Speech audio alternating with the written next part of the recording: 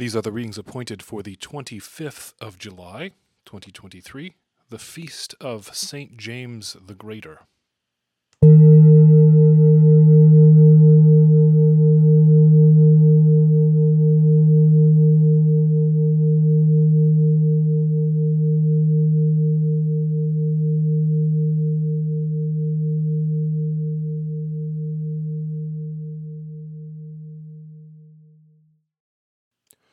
Let us pray. O gracious God, your servant and apostle James was first among the 12 to suffer martyrdom for the name of Jesus Christ. Pour out upon the leaders of your church that spirit of self-denying service, by which they may have true authority among your people. Through Jesus Christ our Lord, who lives and reigns with you in the Holy Spirit, one God, now and forever. Amen. Beloved of God, today we remember the martyrdom of James, who drank the cup prepared for him and shared in Christ's sufferings. Though persecuted, he rejoiced to be counted worthy. As James followed Jesus even unto death, we are invited also to take up our cross daily. Despite hardship and uncertainty, despite all the difficulties and dangers of our age, we can have joy knowing that through Jesus' death and glorious resurrection, we are reconciled to God. This gospel of boundless love and forgiveness is our hope. Like the early church, let us devote ourselves to prayer and caring for those in need, proclaiming Christ in word and action. Our first reading comes from the book of the prophet Jeremiah. In this passage, God tells Jeremiah to warn Baruch not to seek great things for himself, but to accept the difficult circumstances that God has ordained. This is Jeremiah chapter 45. The word that Jeremiah the prophet spoke to Baruch the son of Neriah, when he wrote these words in a book at the dictation of Jeremiah, in the 4th year of Jehoiakim, the son of Josiah, the king of Judah. Thus says the Lord, the God of Israel, to you, O Baruch. You said, Woe is me, for the Lord has added sorrow to my pain. I am weary with my groaning, and I find no rest. Thus shall you say to him, Thus says the Lord, Behold, what I have built I am breaking down, and what I have planted I am plucking up, that is, the whole land. And do you seek great things for yourself? Seek them not. For behold, I am bringing disaster upon all flesh, declares the Lord. But I will give you your life as a prize of war in all places to which you may go. The word of the Lord. Thanks be to God. Our psalm for today is the Domine Deus meus, which ancient readers understood to be Christ searching out all consciences. Here we hear a plea to God for deliverance from persecutors.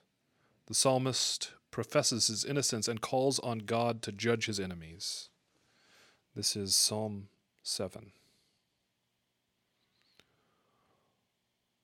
O Lord my God, I have put my trust in you. Save me from all those who persecute me, and deliver me, lest they devour me like a lion and tear me in pieces, while there is none to help. O Lord my God, if I have done any such thing, if there be any wickedness in my hands, if I have repaid evil to him who has dealt with me as a friend, or plundered him who without cause is my enemy, then let my enemy pursue me and overtake me. Let him trample my life into the ground, and lay my honor in the dust. Stand up, O Lord, in your wrath, and lift yourself against the fury of my enemies. Rise up for me in the judgment that you have commanded. Then shall the assembly of peoples be gathered about you. Lift yourself up again, O Lord, O Judge of all the nations. Give sentence for me, O Lord, according to my righteousness, and according to the innocence that is in me. O let the wickedness of the ungodly come to an end, but establish the judge. For the righteous God tries the very hearts and the minds. God is my shield and my defense. He preserves those who are true of heart. God is a righteous judge, strong and patient. God is provoked every day. If a man will not repent, God will whet his sword. He will bend his bow and make it ready. He has prepared for him the instruments of death.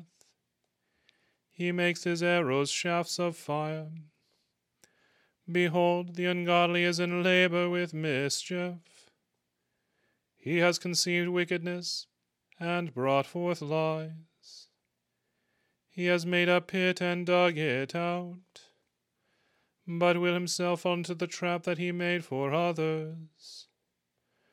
For his malice shall come upon his own head, and his wickedness shall fall on his own scalp.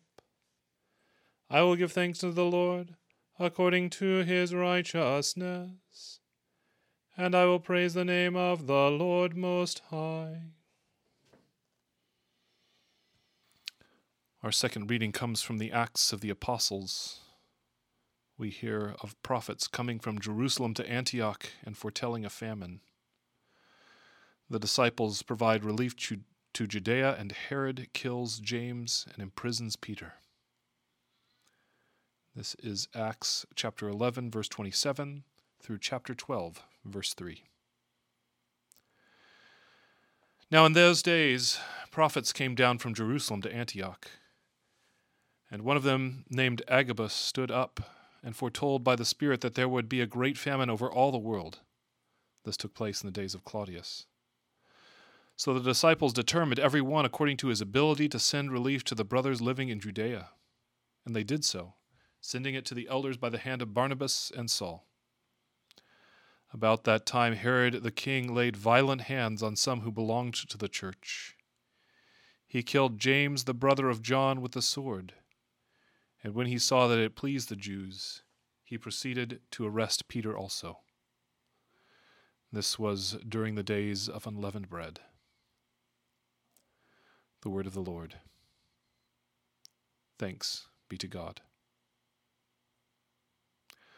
Our gospel lesson for this feast comes from the gospel according to St. Matthew. We hear the mother of James and John asking Jesus to grant them seats of honor. Jesus explains that to be great, they must be servants, as he came to serve and give his life as a ransom. This is Matthew chapter 20, verses 20 through 28. Then the mother of the sons of Zebedee came up to him with her sons, and kneeling before him, she asked him for something. And he said to her, "What do you want?" She said to him, "Say that these 2 sons of mine are to sit, one at your right hand and one at your left, in your kingdom." Jesus answered, "You do not know what you are asking. Are you able to drink the cup that I am to drink?" They said to him, "We are able." He said to them, "You will drink my cup, but to sit at my right hand and at my left is not mine to grant, but it is for those for whom it has been prepared by my Father." And when the 10 heard it, they were indignant at the 2 brothers. But Jesus called and said to them, "You know that the rulers of the Gentile lord it over them, and their great ones exercise authority over them. It shall not be so with you.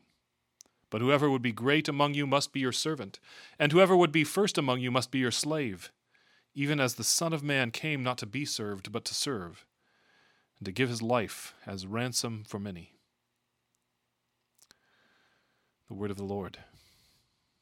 Thanks be to God. That great poet of the Oxford movement, John Keble, wrote poems for every feast of the church year, as it was in the 19th century. So, of course, there is a poem for St. James the Greater. This is John Keeble's St. James Day poem. Sit down and take thy fill of joy at God's right hand, a bidden guest. Drink of the cup that cannot cloy. Eat of the bread that cannot waste. O great apostle, rightly now thou readest all thy Saviour meant. What time his grave yet gentle brow in sweet reproof was on thee bent. Seek ye to sit enthroned by me? Alas! Ye know not what ye ask. The first in shame and agony, the lowest in the meanest task. This can ye be? And came ye drink the cup that in tears I must steep, nor from the whelming waters shrink that o'er me roll so dark and deep? We can, thine are we, dearest Lord, in glory and in agony, to do and suffer all thy word, only be thou forever nigh.